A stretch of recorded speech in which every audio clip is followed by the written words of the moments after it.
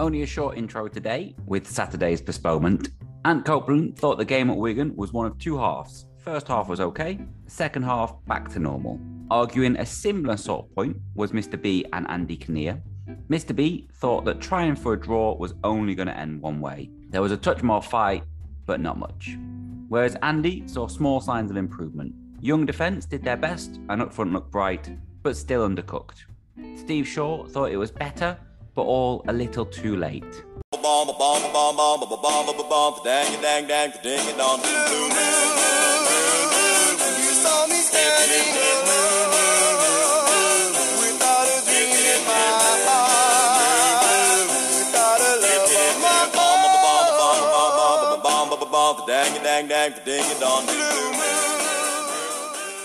Hello and welcome back to the Railwaymen podcast. Stuart is away this week, but don't panic. I'm here to guide us through an adventure of a lifetime, an hour or so of Crew Alex chat. In this episode, we'll discuss the Crew Alex's 2-0 defeat in Lancashire, some soggy grass, out of contract players, our upcoming games, a confusing interview, and a man who has a huge legacy at the club. To do so, though, I'll need a panel. So today I've got with me the one Steve Hatton. Good afternoon, Russ. Good afternoon, Mr. James Tate. Hello, everyone. And the legendary Steve Bennett. Good day to you all. Yeah, good day. We'll start on Tuesday night. Crew went to the DW Stadium hoping to ignite their survival bid, but thanks to goals from Callum Lang and James McLean, Wigan Athletic took all 3 points. Steve Hatton, big question. Were you optimistic that would end our losing streak? Absolutely not. To be honest, I think we achieved probably the most I was hoping for, which was a respectable defeat, to be honest. And that was the best I thought we could come away from Wigan with. I wouldn't have been surprised if it had been 5 or 6. As it was 2. And I suppose we emerged from it with a modicum of pride. And considering where we were at with Accrington on the Saturday before, although kind of social media wise, Artel got panned for his comments about some sort of foundation to build on. From the pretty low base we were looking at after those last 2 games, I could kind of see where he was coming from, really. Yeah, definitely. I think I'm not a betting man, but I put a pound on us to lose 4-0. I was just gutted that it didn't happen. I had to leave a little bit early to get the train because the station's miles away. And I was hoping that when I left at 2-0, I'd get to the station and I'd read it as 4-0, but it wasn't. James, you were also there. How did you think that first half compares to our recent games? Sadly, I think it was quite a marked improvement, definitely on the Accrington game. I was expecting a lot more from Wigan, to be honest. I didn't think they looked anything special in that first half. I thought they were the better team. They kept the ball well, did create some chances, but I didn't think they looked like world beaters. And from our sort of perspective, how we played, I thought we dealt with them okay. I didn't think the defence gave Richards adequate protection, which ended up in Richards making some really important, some really good saves.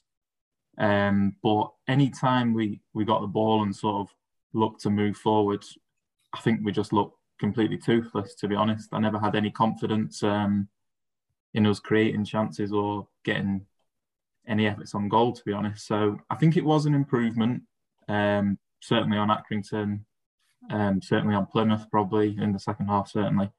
But it was still disappointing that we were so toothless when we did have an opportunity to get forward.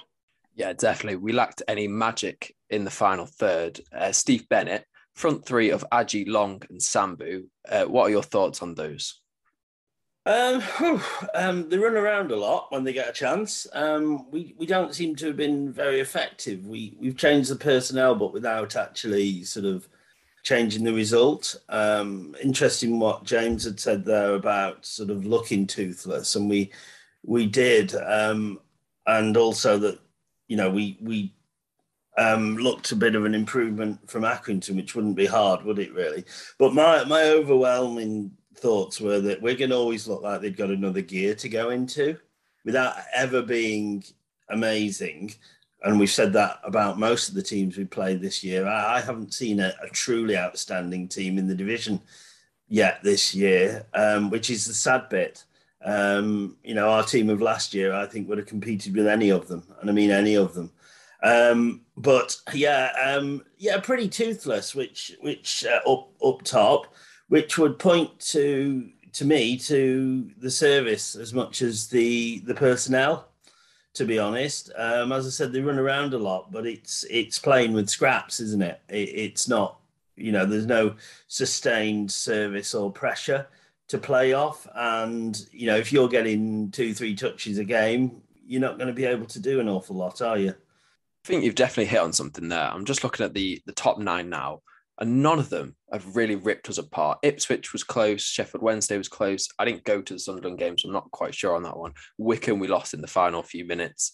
MK Dons, Wigan and Rotherham didn't beat the Batterers either. Steve Hatton, why did you think that we are losing to the top 9, but we're not getting necessarily battered by them? It's the lower teams that are cutting us apart easily. And just to add to your point there, Russell, I think that the best team I've seen was Plymouth. They terrified me with their pace. Yeah, I probably agree with that. Yeah, and I know we helped them with some goalkeeping howlers, but they looked the best team that I'd seen. Whenever they got the ball, I thought, oh my God, they're just going to score. Otherwise, we've just lost to teams who are methodical and organised and well drilled. And I look at Burton, who aren't anything special, but they were fast, they were strong, they were organised, and they knew our weaknesses and they exploited them. And I think they're the kind of teams. Accrington did the same, and Accrington really are, and the result was obviously the same. To me, Accrington were a carbon copy of Burton. Strong, effective, nothing special, methodical. Everyone knew their jobs and they were all well drilled. And maybe you could argue that we're not well drilled because of the constant chopping and changing of formations and personnel all season. A lot of it has been forced. There's been a lot of injuries, but obviously Big Day's been a bit of a tinker man with his systems and personnel throughout, and maybe we haven't quite got that consistency. Yeah, I think I was looking at the Wimbledon game away, and I remember they just tore us apart time after time after time. The fact they only scored 3 was a miracle, and they're down in 20th. So it's been a strange season. Let's go back to the strikers quickly then. Sambu, he's got the speed of sound, but that end product really does seem to be lacking, doesn't it, James? Yeah, it's not quite happened for him just yet. He's sort of performing as his record suggests. But yeah, he's shown glimpses. As you say, he's got great pace. Some of his hold-up play is good. He competes aerially as well, which is useful, especially on the left wing. But we haven't really seen that link up with Owakwe yet properly, in no consistent form anyway. And yeah, he's showing a lot of good touches, but as you say, that threat is just missing. He looked like he's lacking confidence, which I can understand the whole team is. But as soon as he gets a goal, I like to think that we'll see a different Sambu. I think he just needs a goal to get off the mark, and that'll really help. But yeah, as you say, we're not quite seeing it yet. Sadly, his record suggests we might not see a goal for a while. Yeah, I'd just jump in on that and sort of jump back to the question you asked me a while ago. I think Ajay, or however you say it, is the best of the bunch thus far. He looks a decent player, to be honest, and looks like we've got somebody there who fits our mould and our requirements for once. But as Ridul said, I think Sambu's going to need a little bit more work. I think. I'm sure there's a player there, but in that he's not the worst we've ever seen. But that list is quite long, so Something that both Sambu and Aji have added, and the rest of the new signings have added to the team, is high speed. But I don't feel like we're taking advantage of that. Steve Hatton, our tempo compared to the teams we're playing, it feels so slow at the moment, doesn't it? Yeah, it's just so ponderous, and that the game on Tuesday, it just felt. I mean, they competed, but they competed to try and stop Wigan scoring a hatful. It felt like a training match, like we were just defence against attack. And I don't think we ever did break quickly. And when we lost Alibusu, a right back, and Johnson came on, we lost any thrust from the right back side as well, because Travis offensively offers zero, I'm afraid.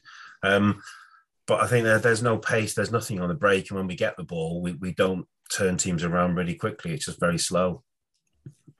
Every time, we're going to talk about Dave Richards in a minute, but every time he got the ball, you could see Conor Royden and Luke Offord trying to slow him down. And I mean, he's not the greatest at distribution anyway, but it feels like if we try to hit teams on the counter, we might get a bit more luck. So we have talked about keepers to death. Dave Richards, though, he put in a good display against Wigan. James, it was really nice to see him pissing off a different fan base for once, wasn't it? You're absolutely right. And it was like they'd had an instruction to waste a bit of time, to get to half time at 0-0. And yeah, he was taking his time. But what I did sort of appreciate in our play a little bit was the mixing up of going short from goal kicks and going long. It was nice to see that because, we've been caught out so many times this season. It was good to see that we're trying something different. But yeah, he had a really good game, Dave Richards. First half, made some really, really important saves, again, without any decent protection from the defence for me. But yeah, as you say, he was doing a good job at keeping us 0-0 at half time.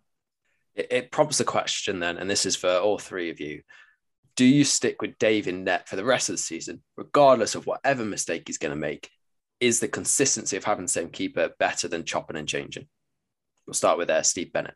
Yeah, good question. I'm well documented on here, particularly with I'm not the biggest fan of Dave Richards, and not really have been. There's a reason he's been second choice for 6 years, really. And to be honest with you, his distribution is the worst bit. It happens in geological time. When we talk about O'Riordan, you saying there, James, him slowing Richards down. I didn't know it was possible without a DeLorean, to be honest. It's Russ is going to have to Google that. That's part of the problem, in that Richards will stand there, just pull his socks up, all sorts, with his ball under his arm, while the team were playing, get back into their formation and 2 banks of 4, and then we've got to play through it. It's a sad thing, really, in that Will Jääskeläinen's feet are brilliant, and that's the bit he is really, really good at, and why he did really, really well in that promotion season, and also with that last season with the ball players, if you like, in front of him, because we were able to hit people quicker. Sadly, I don't think either of them are good enough at the core goalkeeping requirements, and I think that's been shown up. And in answer to your question about whether we persevere with one rather than the other, I really, really don't know. And I'm sure I'm not the only one. I don't think either of them are of the standard required, and that's obviously a well-driven path, isn't it? Particularly on this podcast and elsewhere. So I don't know what the others' thoughts are.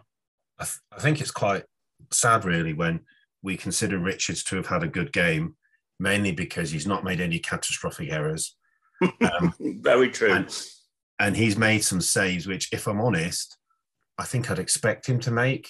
There was only one early one from the free kick, which was a kind of reaction save that I would class as a really impressive save. I think the rest, if the ball goes past him, you're thinking, what are you doing? So to me, he made the saves he had to make, but he didn't make any errors. And I think his stock is so low that we're now going, he's had a good game because he's not made any errors. I'd stick with him because I think he's made less catastrophic errors than Will this year. Not because he's that much better, but I think the errors that Will has made have been horrendous, possibly confidence, almost professional football career-ending errors. Yeah, can I just jump in there as well? And just something that's come to light. My thoughts are that, though, and it may just be me, but when Richards plays, I get the distinct feeling that the centre halves in front of him aren't comfortable. Cat on hot tin roof stuff. Now, whether that's because they're sort of more mates, more similar age to Will or whatever. I don't know, but it's always my perception that they look even more like cat on a hot tin roof job when Richards plays, and less so when Will plays. But then obviously Will's capable of all sorts, isn't he? As we saw. I've never heard the phrase "cat on a hot tin roof" before. Have you not? No. Does it mean like that? Where they're on have you edge been? Well, so Steve, you've just sparked a great idea in my mind. We've been crying out for a holding midfielder the entire season. If Will Jaskalainen is so good with his feet, do we play him there? He could do no worse, could he? Yeah, that's true. That's true. Either than his goalkeeper or whoever's played in holding midfield. It's a win-win, isn't it? It really is. I suppose, though, we should talk about the goals, shouldn't we? Steve Hatton, do you want to talk us quickly through the first one? It's McLean, isn't it, who I think crosses it in from the right. I mean, I've been a bit negative about Travis Johnson earlier, but actually defensively, I thought he did okay when he came on. He didn't do too badly. I think the ball got shifted out to that side.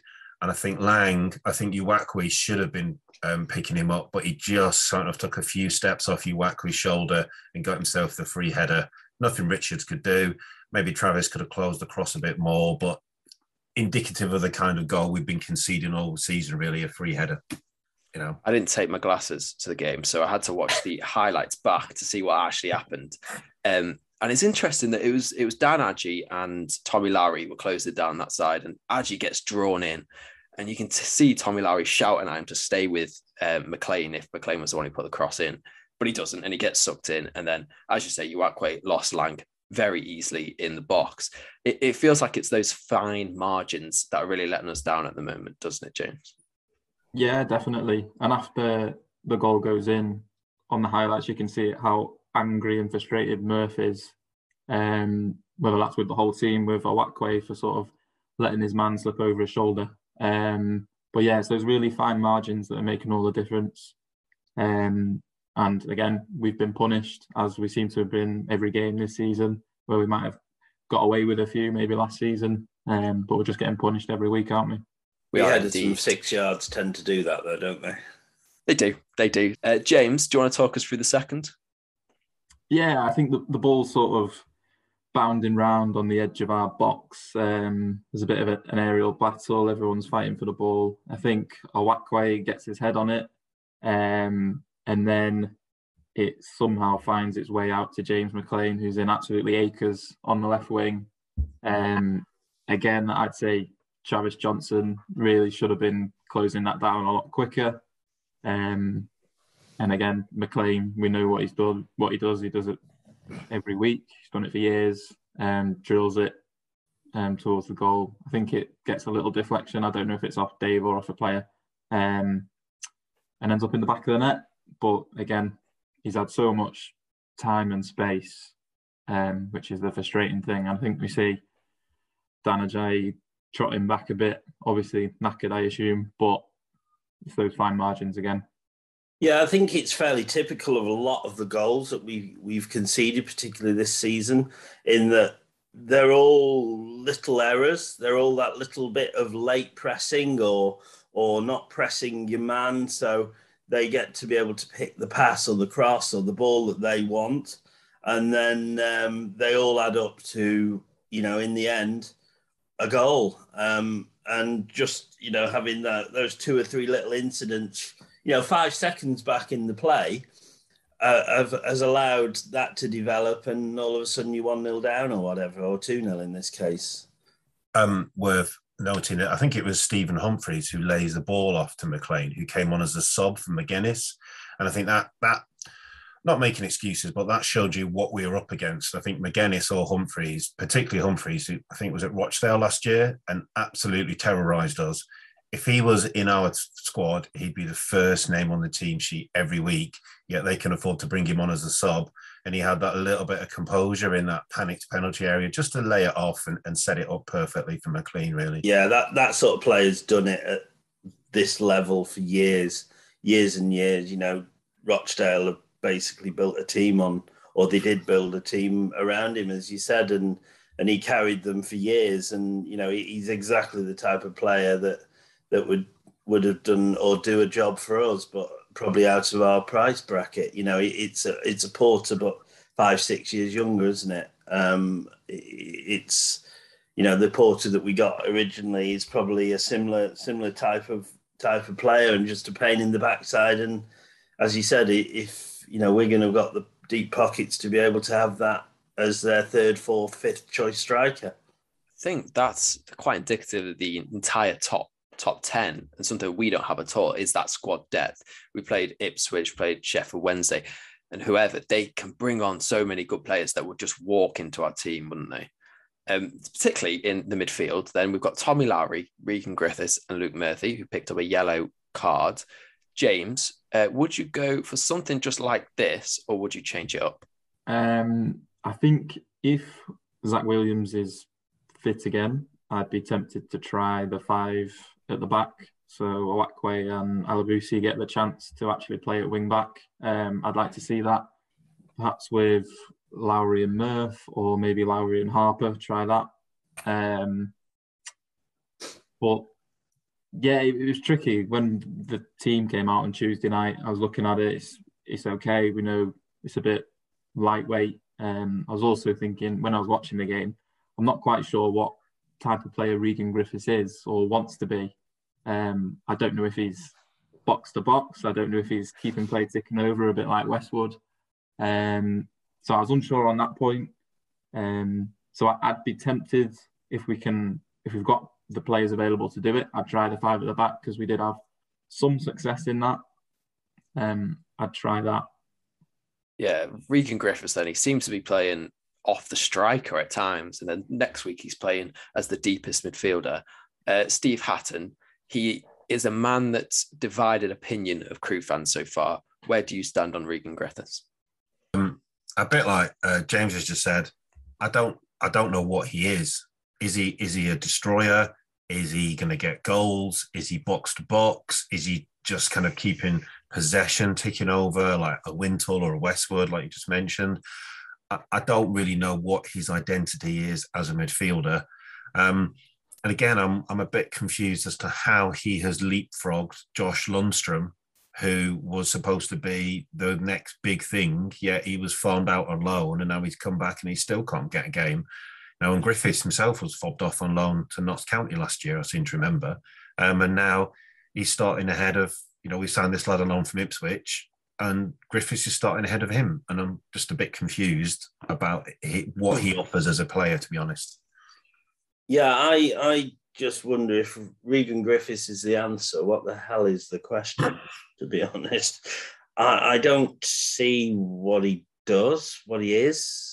As the others have said, he's not, he's not Tom Lowry, he's not Luke Murphy, he's not Ryan Wintle, he's not Charlie Kirk, is he? I can't grasp. I don't get his role and what his sort of skill set is to get him in above, the players that you just mentioned there, Steve.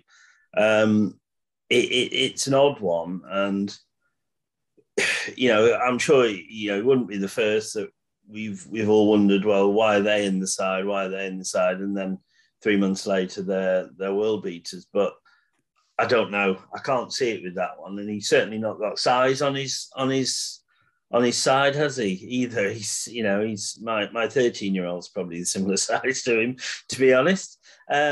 But yeah, I don't know. As I said, I'll refer you to my initial comment of if he's the answer. I'm not sure what the question is.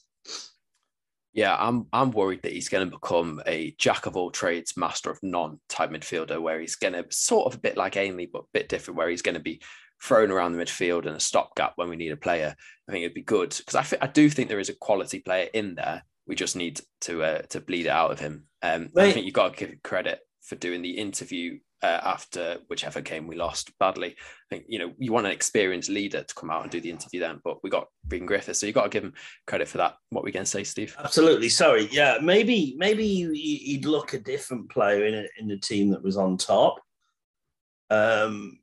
we are forgetting, and we're giving Travis a bit of needle, and also one or two of the other younger ones. In that we've got to remember that they're being dropped into basically a war zone, aren't they? It's all going wrong. It's not a settled side. It's, you know, I'm going through my metaphors now, but man the lifeboats, isn't it? Really, it's not an easy situation for a young player to come into. You know, if you're getting dropped in one or two players into a side that's winning 50-60% of the games and, you know, on the verge of the playoffs or whatever, that the tails are up, and it's a very, very different environment in which to go into, and that might be part of it. I don't know, but I'm sure time will tell, won't it? It's a bit like when Charlie Kirk and Ainley first came into the team under Davis, and obviously we were getting battered every week, and they really struggled. Obviously, we know what they've gone on to. So, yeah, as you say, could be the same situation. Yeah, I definitely agree with what James just said then. It's sort of sink or swim. But those players James mentioned sort of paddled a little bit until Artel came in and changed the water in the pool, and then they swam. Should we move on from Wigan now? We'll talk about Saturday. That big storm was tearing through the nation, but I was on a train coming down from Liverpool. It was bright sunshine, not a cloud in the sky. It was like paradise. Meanwhile, in South Cheshire, referee Martin Coy, whose name always makes me think of McCoy's crisps every time I read it, he was making the decision to postpone Crewe versus Portsmouth due to a waterlogged pitch. The higher power did not want to play. To be fair, it had been a rainy day. Steve Bennett, you'd got to the ground before the decision was made, so I feel you're in a good position to offer your opinion. Would you have postponed it? No, certainly not at that stage. It's a modern, well-drained sporting facility. It was back, to be fair, at 1:45, and then at 2 o'clock, we actually sat in the car park thinking, I'm not getting out in this because we know that there's a pitch inspection going on. And it was bouncing down. It was absolutely bouncing down. But then by 2:10, it had stopped completely.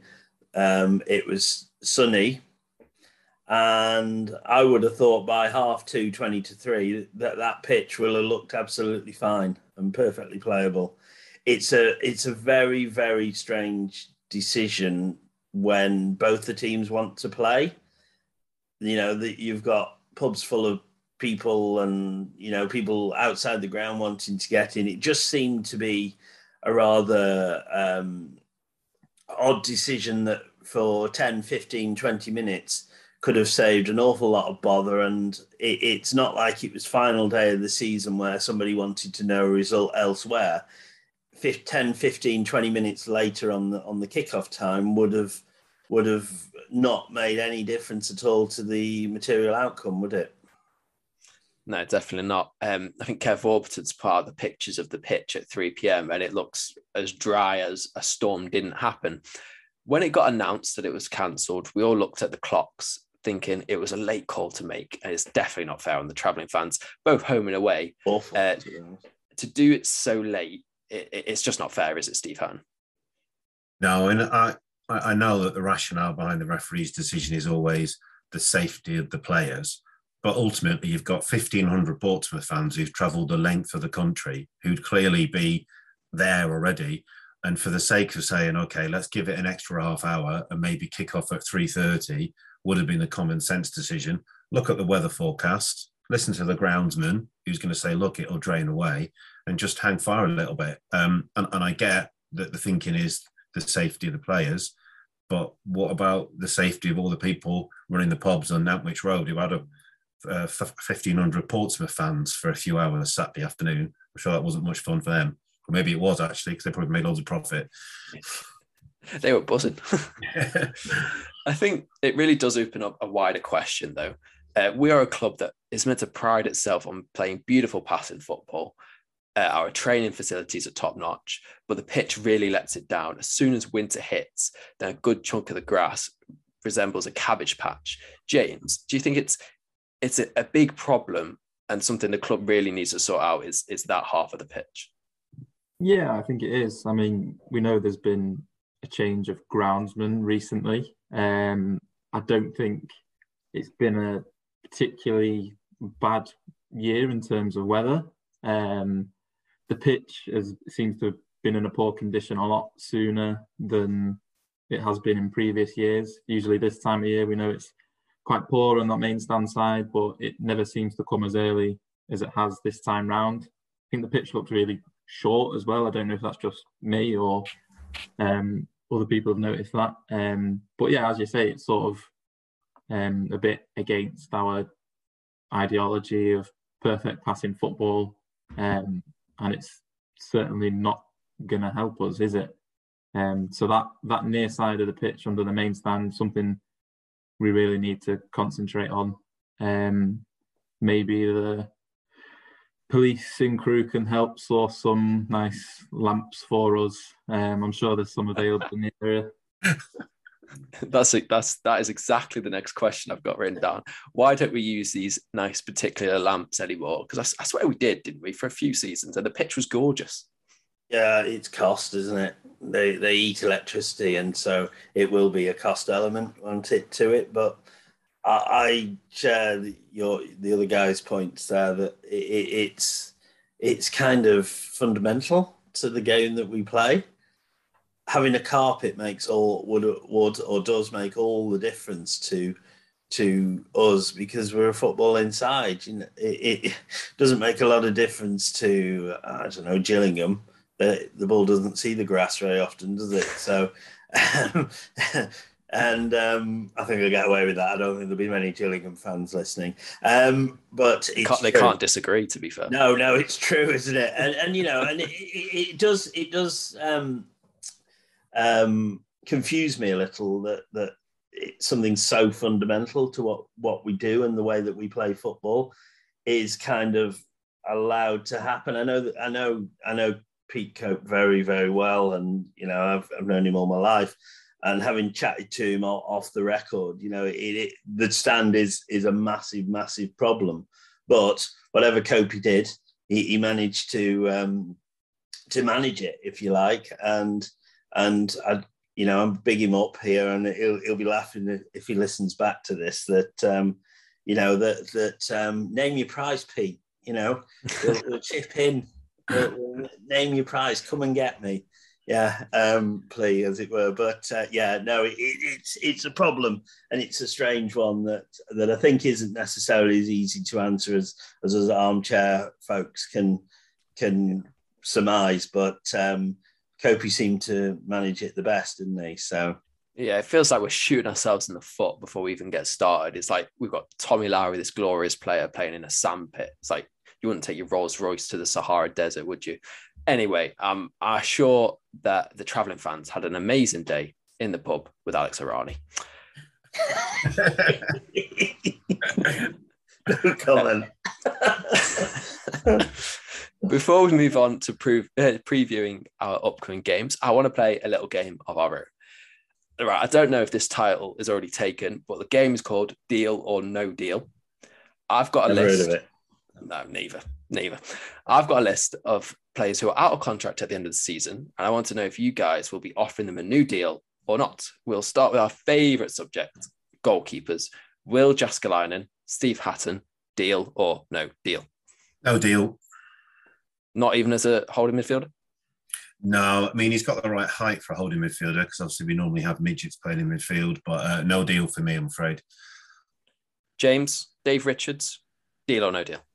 No deal from me. I want a fresh start in the goalkeeping department from top to bottom, please. Steve Bennett, my thoughts on Dave Richards. We've all seen the rumours. He signed a 3-year deal, apparently, allegedly, I must say. If he is the number 2, strictly, come dancing, then I think that's all right. If we're getting a number 1 in as well, what do you think? Yeah, and that's with some reservation. I'm kind of with the other two, really, in that the whole top to bottom goalkeeping department needs a revamp, a change. Richards is probably okay as a number 2, and indeed he is. but that's on the proviso that he is a number 2 and he might play in the Pizza Cup. And by all accounts, he's a great guy. Everybody loves him and stuff, but that doesn't get you points, does it? I think if it's the difference between getting an experienced centre-back in, but then having to keep Dave Richards as your number 2, I'd bite your hand off for that. Yeah. I think we're there. Yeah, I think difficult to argue with that. Young right back Travis Johnson, Steve Bennett, deal or no deal? Deal. I refer you to the reply I gave a few moments ago without wanting to sound like a politician, that it's difficult getting dropped into a war zone. And I've seen enough that there is a player under there. So, yeah, deal. Luke Murphy, Steve Hatton, deal or no deal? If we get relegated, which we are going to, I'd say deal.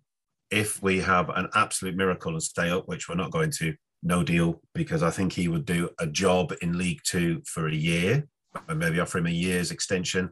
But that would be it.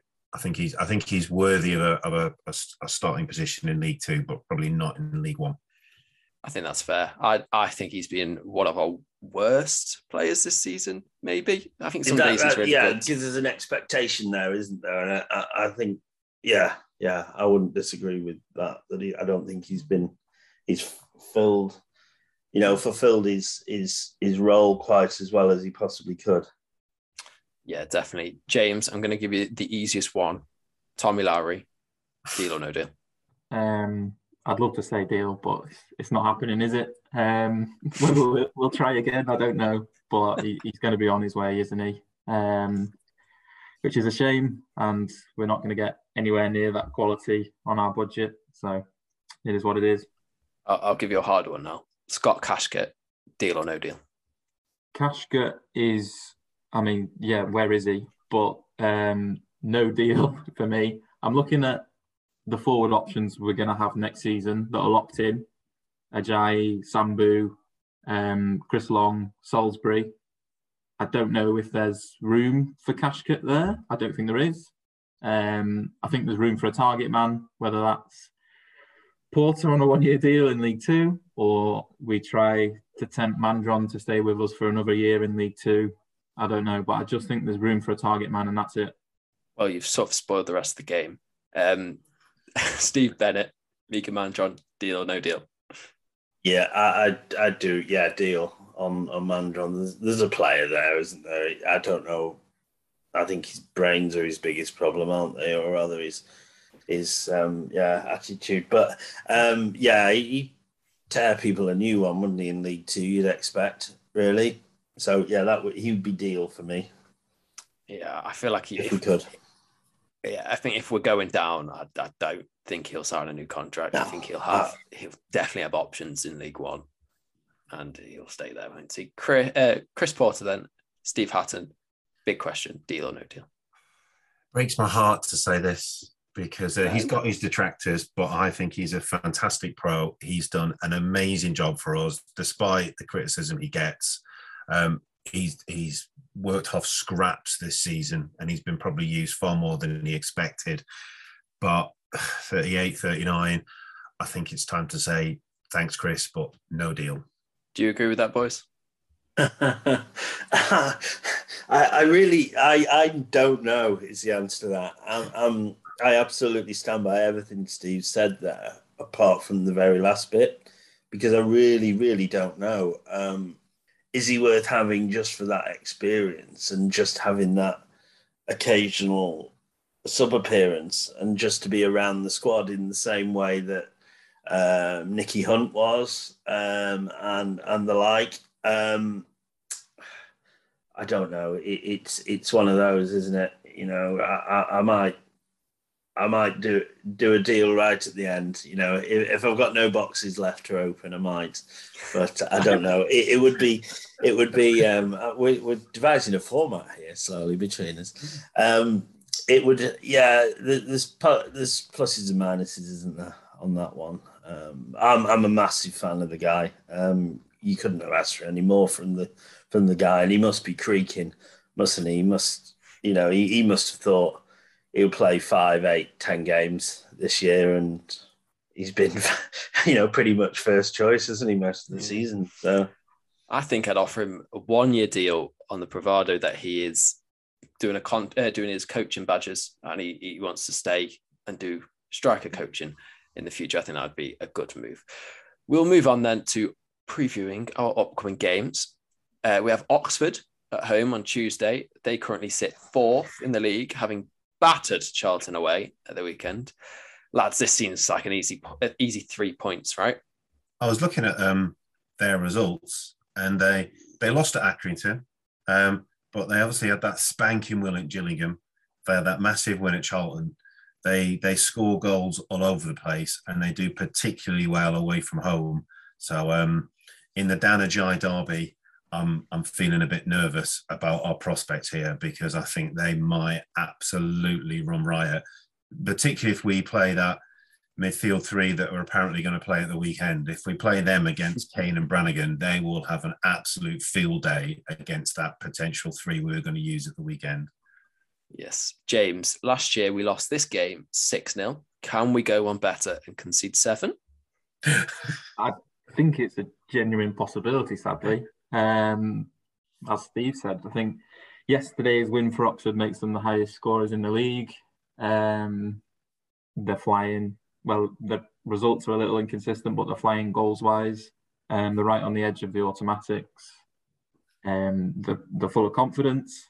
So I think it's a genuine possibility that we could be around that 5 or 6 mark, to be honest. Yeah, definitely. Steve Hatton, you are the self-professed Carl Robinson expert. What can we expect from him in this game? I would love him to fall flat on his arse on that slippy side of the pitch, right in front of the main stand, and make an absolute humiliation of himself. Unfortunately, I can't see that happening. I think he'll play the pantomime villain, and at the end, after they've stonked us sort of 4-5-0, he'll probably cup his ear to the fans and antagonise people even more. I didn't know you had a crystal ball and just see straight into the future. So that is definitely going to happen. Absolutely. I seem to remember he came over and applauded us very sarcastically at the away game when they beat us 1-0. So there's going to be some sort of interaction from him to the fans, I'm sure. Tosser. Sorry. Steve Bennett, then, how optimistic are you going into this game? Do you share the rest of our feelings that we're going to lose? The short answer is not particularly optimistic. Do I have to think about it? I just can't see us getting anything from it. We can't even hide behind the fact that we say, oh, well, they'll come and they'll beat us up. They're a football inside with the ball on the ground, and I've got a horrible feeling they're going to pick us off and tear us apart. I'd love to think there's a shock, potential, almost giant killer thing in as a possibility, but I'm not even convinced of that, to be honest. I just don't see it. I think they're a good side, and I'd argue one of the better ones in the division, to be honest. And unfortunately, I've got a horrible feeling that Mr. Robinson is going to have that bloody smug grin on his face. I hate Tim's smug grin as well. We do have a view from the opposition. Stuart has spoke to Oxford fan Joe.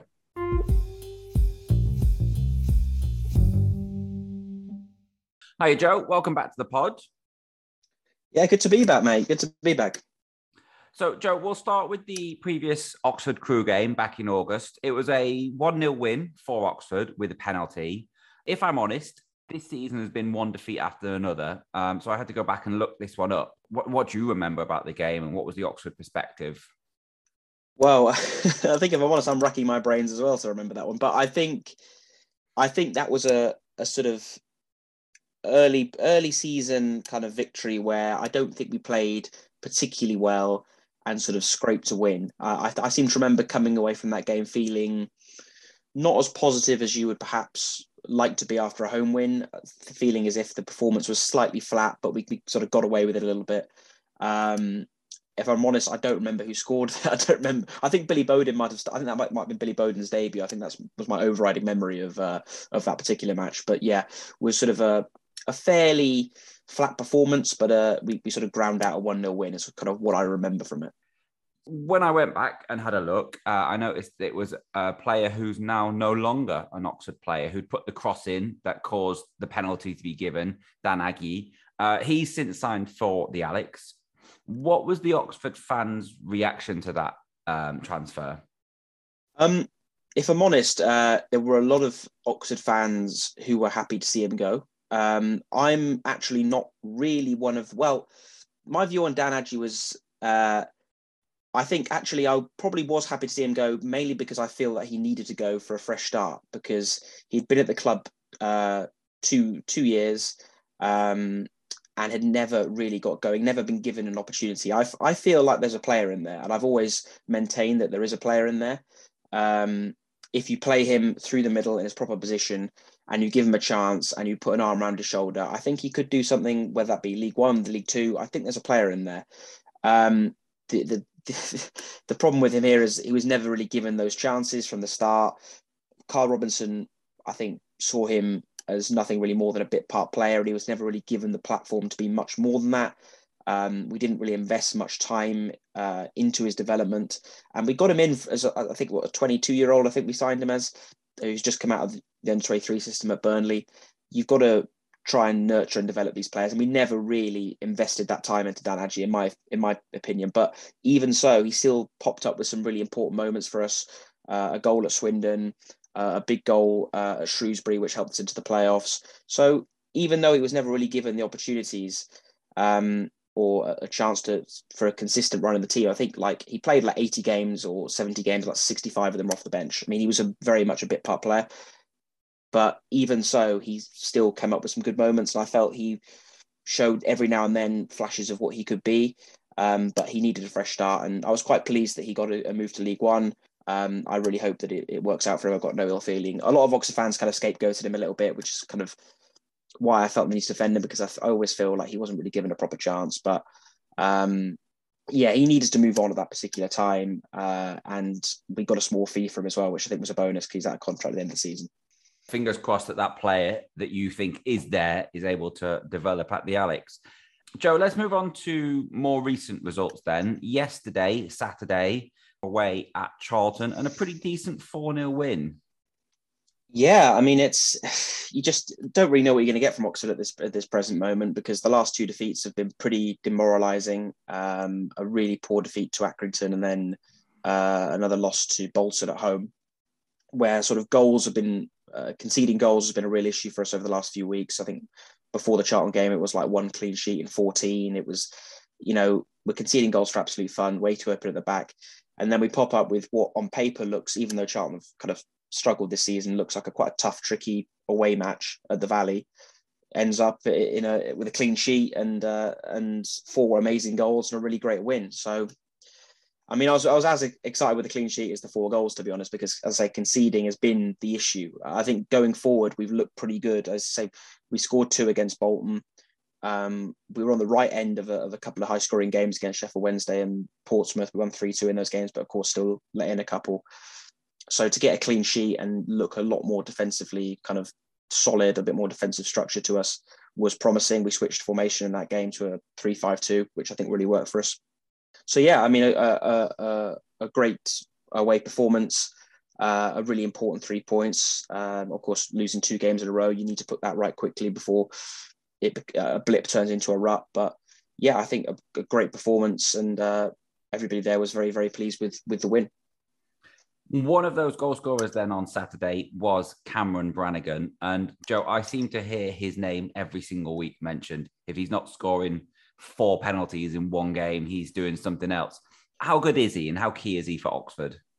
Well, I put out a tweet yesterday saying, I think yesterday was kind of a classic kind of vintage Cameron Brannigan, really. And I think when he's in that kind of mood, he's on that kind of form, I don't think there's a better player in this division, to be honest. Now, obviously, I'm coming from a biased perspective, but honestly, he is just unbelievable. And the difference this season to last season is he's scoring a lot more goals as well. He scored another great goal, fantastic goal yesterday. And I mean, he's just a hell of a player. A Rolls Royce of a midfielder, to use a bit of a cliche. He is something special, and we've done well to keep hold of him this long. To be honest, we've battered off a lot of interest from higher league clubs. Blackpool came in the summer and in January, and we managed to keep hold of him. So, he's going to be, if we're going to get anywhere near promotion this season, he's going to be absolutely vital for us. Do you expect this to be his last year at Oxford if the promotion doesn't happen? I would certainly imagine so. I think he is a player that's quite unique in the sense that I think he really loves playing for this club. We've sold a lot of players in recent years who I think, don't get me wrong, I've enjoyed playing for Oxford, but I've seen it more as a springboard, a platform to bigger things. Whereas I think Cameron Brannigan genuinely does feel very settled here and loves playing here. That said, he is an ambitious player, and I don't think he would really fancy another season in League One where really he should be playing higher. And I don't think there'd be any sort of interest either. So if we're not to be promoted, then I would imagine he'd leave. I think this is the last year of his contract next year as well. So I'd imagine so, but you never know. He does seem to like playing for Oxford. How far that loyalty stretches, though, I can't imagine him wanting to play in League One again next season. How realistic is it then that he might stay and you will be in the Championship next year? Fourth in the table after Saturday's result, playoff semi-final last year. Can you go one further this year? Well, that's of course the hope. I think it's a very significantly better division this year than it was last season in terms of the quality of the sides up there. It's very tightly congested. A bad run can take you from automatic promotion contenders to out of the playoff picture, as I think Sunderland are sort of finding out at the moment. So it's quite difficult to say. We've got good players, very good players. My concern would be the balance of the squad, still our defensive frailties, conceding goals would be my concern. If we're able to build on yesterday's result and keep more clean sheets and certainly look a little bit more structured defensively, then I think we've got a chance because we've got some very, very good players going forward. That would be my one area of concern. But I mean, hopefully, I say two seasons in the playoffs. I'd love to go one better. Right now, it's tough to say, but we'll see what happens. Okay, Joe, I'm going to ask you one more question, and then I'm going to let you go. What's the score going to be Tuesday night at Gresty Road? I mean, midweek games at bottom of the league terrify me. So I'm not. It's a tough one. I think we should win, and I think most Oxford fans would come in expecting to win. But again, the fact that you've also got an ex-Oxford player who we sold in January lining up against us as well is also equally terrifying. So I can't imagine us keeping another clean sheet, to be honest, given our defensive record. So I imagine we'll concede, but I think we will come out with a win. I'll go 3-1 to Oxford. Okay, Joe, thank you for your time. No problem.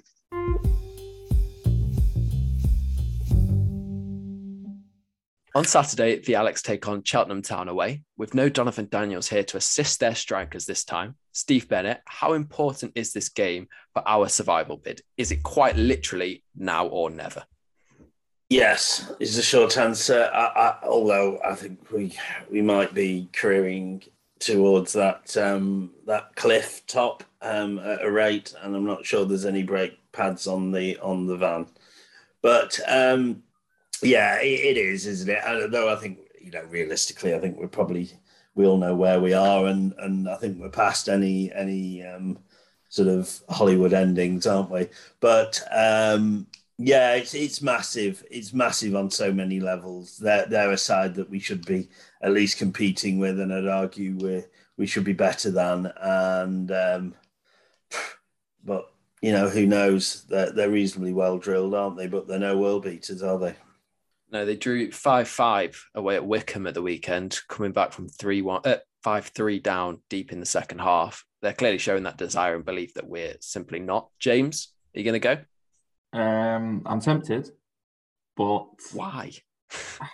That's the all-important question, Russ. Why did we go to Wigan? Who knows? Yeah, I think it's make or break as well. Like you say, they're well drilled.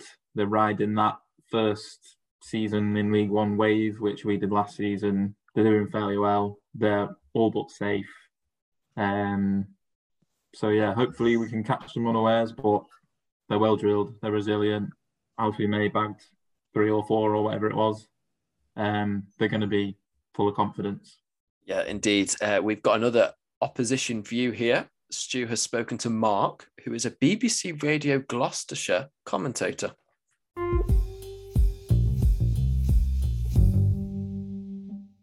Hi, Mark. Welcome to the pod.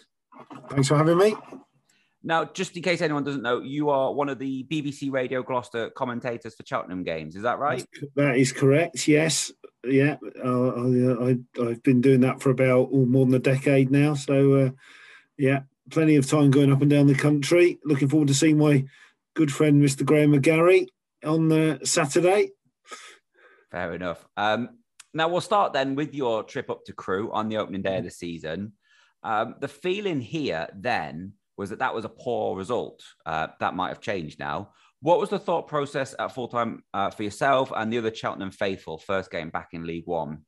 I think the feeling then that it wasn't a bad result, that it was a decent start to the season, because we didn't really know what we were going to expect back in League One. First time in League One for a long time for the club, and I think they thought, yeah, that's a nice little foundation to build on. But having looked at the way the season's panned out, maybe it wasn't such a good result, and maybe we felt that we should have actually won the game. But I think to start with, it was a point on the board, and it was something to build on for the remainder of the season. First games of the season are always difficult to gauge, really, and it does take a while to sort of work out whether that was a decent result or not. But I think from a Cheltenham point of view, on the day, I think people thought, yeah, 1-1, we'll take that and we'll move on, and we'll be quite happy with that.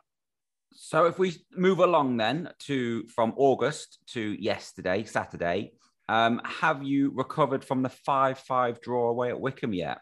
No, is the answer. Not quite. It was absolutely insane. I mean, I wasn't actually commentating yesterday because I took my kids with me because it was my daughter's birthday, and she wanted to go to an away game because she'd never been to an away game before, and I've now had to tell her that it's not always like that. And the three of us, it was just absolutely unbelievable. The atmosphere in the away end was brilliant. The noise was fantastic, and it was just a complete roller coaster, because we had a 6-5 at Burton back in 2011, and we really thought that we were going to have another one, because it was just, when it got to 5-5, we thought, oh my goodness. And we had 2 unbelievable chances to actually win the game after it went to 5-5 that, of course, they haven't shown on the TV. David Stockdale, the Wycombe keeper, made 2 unbelievable saves, and it was just brilliant. I mean, defending was abysmal from us, to be honest. Defending from both teams wasn't great, but some of the finishes were brilliant. Alfie May, his hat-trick goal is probably one of the best goals you'll ever see. It was just basically a long ball over the top, and the control and then the finish to lob the goalkeeper was just outstanding. And he's a man in form at the moment, is our Alfie, and hopefully it'll carry on for the next 14 games.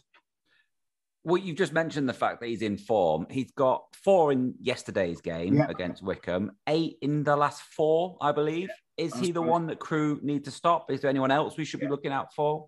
Well, it's a pair of them, really. Keon Tete up front. He's on loan from Spurs. He scored his first goal yesterday, and he's been really good, and doing him a lot of good to have got that first goal. He's come in, and because Michael Duff made a couple of loan signings, he signed a lad called Dan Lundulu from Southampton, who was at Lincoln earlier in the season, and he started really well, but then he's done his hamstring in, so we might not see him again, which is a shame. And then Keon Tete's come in, and he's a real handful. He's 6'5".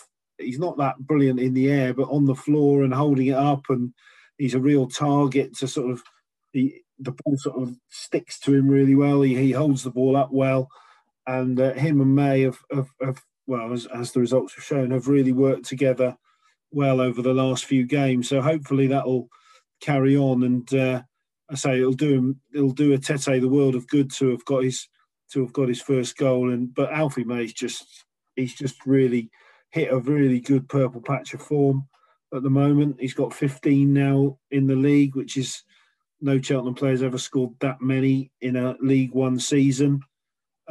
Saturday, it's the first time a Cheltenham player scored 4 in a league game. So he's going to be full of confidence. I mean, we go to Ipswich on Tuesday, and then we have the Crewe game on Saturday. So he's in a rich vein of form. He's closing in on the all-time Cheltenham record for Football League goals. He needs another 10, and the way he's going, he might get them before the end of the season. I mean, a visit from Crewe, that's only going to help, I think, this season, to be honest with you. Yeah, it's a shame. I mean, I like Crewe a lot because of my mate Graham, and he's such a, and it's a shame to see them struggling like they are, because of course we've had a couple of Luke Varney played for us and did so well for you. Billy Waters as well played for us and for you, and it's always like going to Crewe, like going to Gresty Road, and it's a good club, and I really hope you can dig yourselves out of it. But I have to be honest and say it doesn't look very hopeful. No. So Cheltenham then, they are 15th at the moment, 32 games played, 10 points away from the relegation zone. Are you looking down over your shoulders, or are you looking up as a club? A lot of the supporters will be looking over their shoulders still, but I think Michael's always said he keeps telling the players to look up, and that's the way he wants it to be. But 50 points has to be the benchmark, so I think we still need another 10 to be absolutely sure. I mean, I'm a bit of a nerd statistically, and I actually looked up the average points for the team finishing 20th over the last 10 seasons, because that's the sort of sado I am, and it's 49.8. So there you go. So 50 points is where 50 points is where we want to get to. That's what Michael Duff's always said. But if I had a target for the season, I'd be looking at 60. That's where I'd be looking to get to. If we can get to 60, that would be great. The club's never finished higher than 17th in League One. So if we can finish higher than 17th, then it's the best season the club's ever had. And it would really give us something to try and build on. Because if we can, we've never really established ourselves as a League One club. We've been in the seat. We went up in 2002, went straight back down again. We came up again in 2006, spent 3 seasons, went down again, and that's it. So this is only ever our 5th season at this level. So hopefully and the hope is that we can try and establish ourselves a little bit more at this level, and a good season. If we can get to 60 points and get our best ever finish, 17th or higher, then that would really top it off and really give us something to go for. Okay, Mark, thank you so much for your time. I'm going to ask you one final question, and then I'm going to let you go. Yeah. What's the score going to be on Saturday? Well, I'm sorry, but I'm going to have to predict a Cheltenham win, and I'm going to go for 3-1. And I'm going to say that Alfie's probably going to get another 1 or 2 the way he's going at the moment. And I think we may, I'm afraid, put another nail in your coffin, I'm afraid, and beat you by 3-1. Mark, thank you for your time.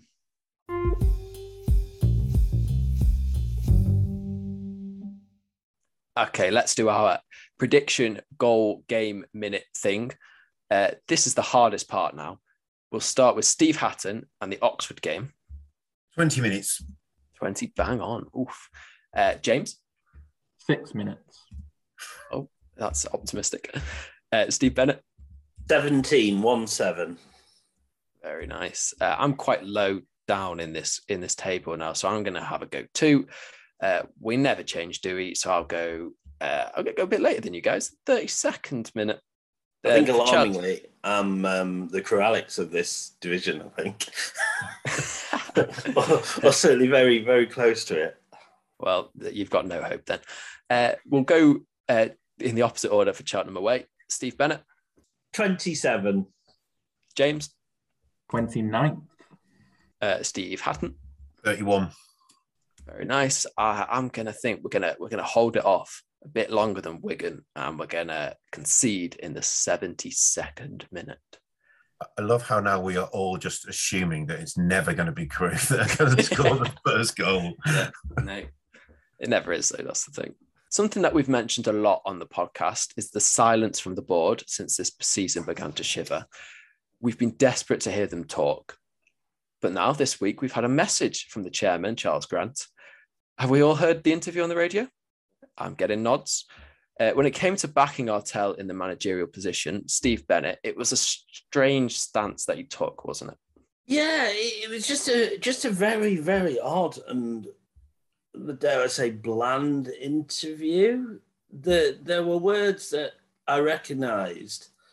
I recognised every word that he said, but not necessarily in the correct order, to misquote Morecambe and Wise. He didn't actually tell us anything at all.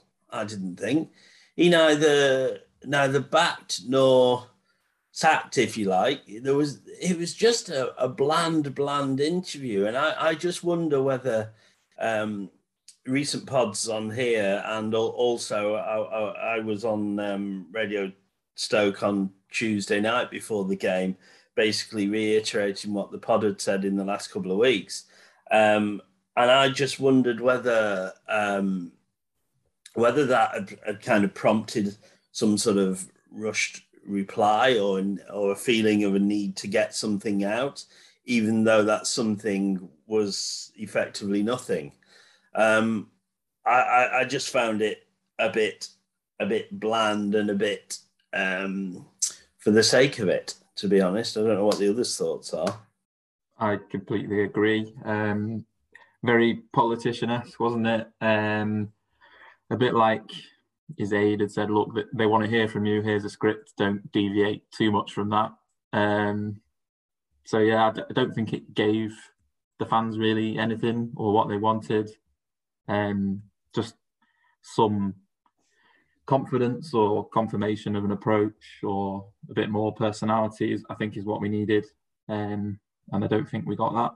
Can I just jump back in? I think the disappointing thing, I'm not here to bash Artell, and I'm not here to, say anything to the contrary, really. But I think from our point of view as a fan base, we've had that little from the club that it would have been, a reasonable expectation for us to have some sort of guidance or some sort of answer, and just say, look, he's here till Christmas at least, or he's here till the summer at least. Get over it. And that would have been fine. There'd have been the usual people moaning on social media, but we'd have got on with it, and we understand and we know where the land lies. But to effectively skirt around it and not answer and not make any statement of anything, I thought was a bit poor, to be honest. And we're almost, there's even more questions than there were before, oddly. Yeah, I think reading between the lines of what he said, he essentially said Dave's got a fight on his hands, which to me says you've got till the end of the season. So just say that. It then, yeah. But I did think it was quite telling, the lack of any kind of any sort of definitive comment. Thinking back to the previous board, we would have had a definitive, yes, we're going to back him at some point there. But the fact that they didn't say yay or nay to me was quite interesting. And I think there's something you can look into there. There wasn't, say, that the lack of a definite answer. If I think back and we'd had the previous board on there, then they would have probably said, yeah, we're going to support him. I think the fact that they weren't drawn on that was quite interesting. Does that mean there is differences of opinion or not?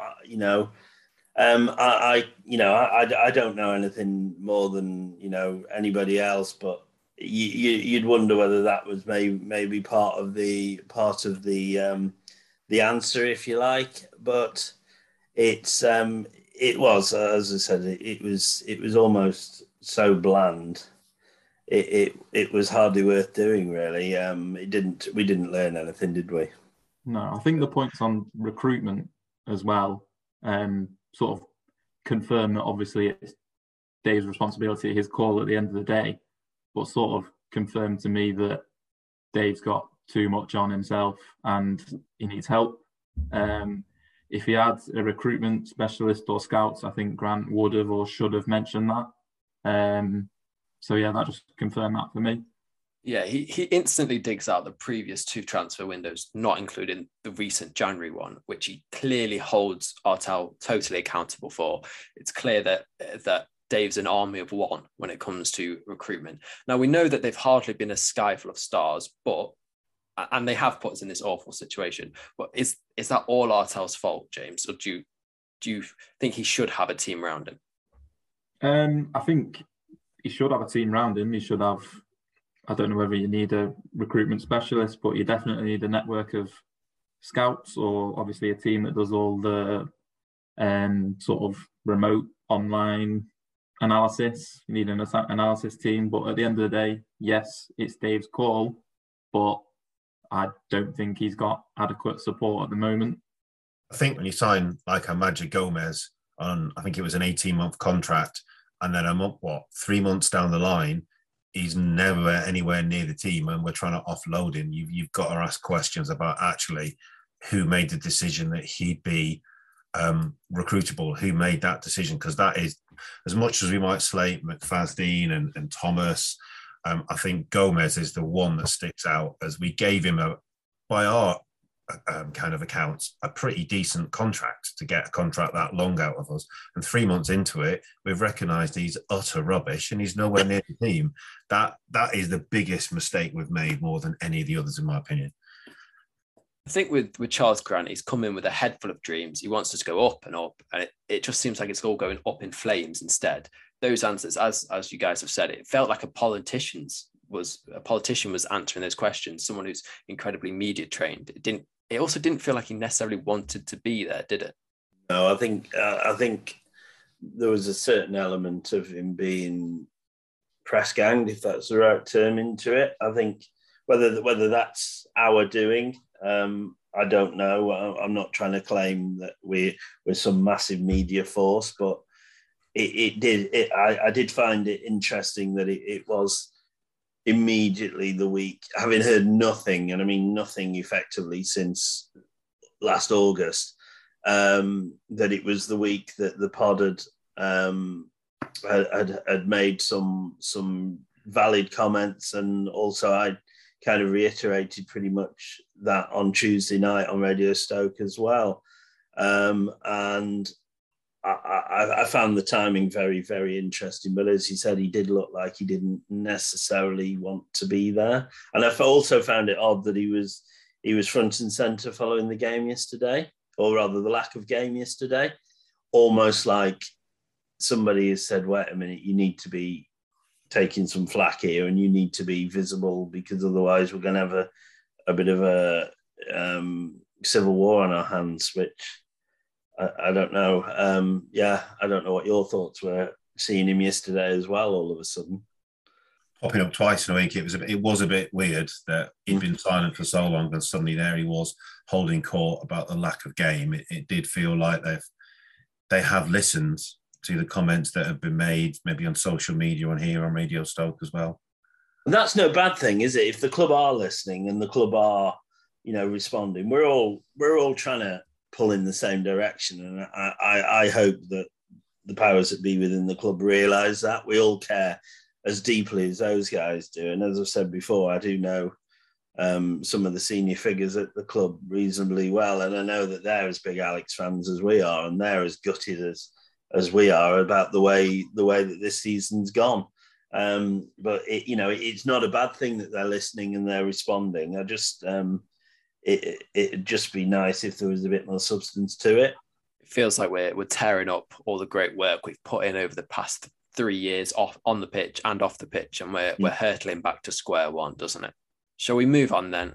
On Wednesday, we received the saddening news that former chairman of 34 years, John Bowler, has passed away.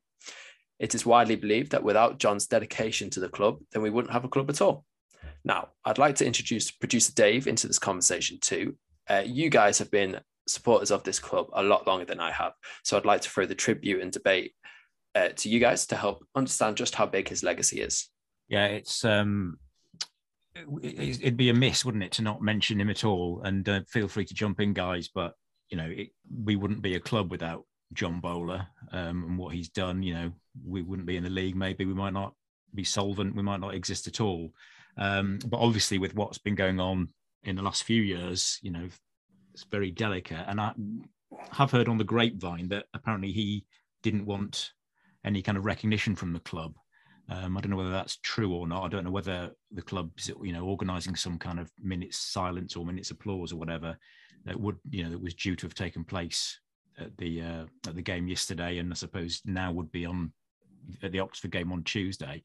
But if that is the case, it's not our place to say what should happen. But I have heard rumblings that there are some fans suggesting that maybe the fans ought to sort of take it on themselves to give some kind of tribute, whether that be an impromptu minutes applause, say in the 8th minute, to mark the 8 years that we spent in the second tier when John Bowler was chairman, or whether it's a minute silence that everybody just sort of holds to themselves at some point before or during the match or whatever. It's obviously a very sort of delicate tightrope to walk, especially with the club. If it's true that they're not, planning on holding some kind of a official thing, but some kind of quiet and respectful appreciation of all that he did, without brushing over all the Bennell situation, without it all being disrespectful to the victims as well. Maybe that is something that could happen, but we just don't know at this stage what is planned, if anything. But I think certainly from a personal point of view, there ought to be some kind of recognition. Yeah, just to jump in there, Dave, I think certainly my own personal views up quite well there, in that the man had given so many years to the club, and I'm not sure where we'd have been without that guidance and that nous and that know-how and that dedication. So I absolutely sort of heartily stand by your thoughts and your words there. Yeah, I think, sorry, just to jump in, I think during my time watching Crewe, I think John Bowler presided over probably some of the greatest moments those years in the Championship. Obviously, as we've all alluded to here, he also presided over some of the most sort of low points, and we can't ignore that. But I think, like both of you have said, if it wasn't for him, I don't think we'd be here recording this pod, because I'm not sure there might be a club anymore. And what he and Dario set up in terms of how the club runs is kind of led us to those great years in the Championship, and we wouldn't be here now without him. Okay, well, thank you for listening to the Railway Men podcast. And as always, thank you to Steve Hatton. Thank you very much. James Tate. Thank you. And the man who's clearly got a metaphor book for Christmas, Steve Bennett. No problem. Cheers, guys. Always a joy. And the man in the background, producer Dave. Thank you. Until next time, goodbye.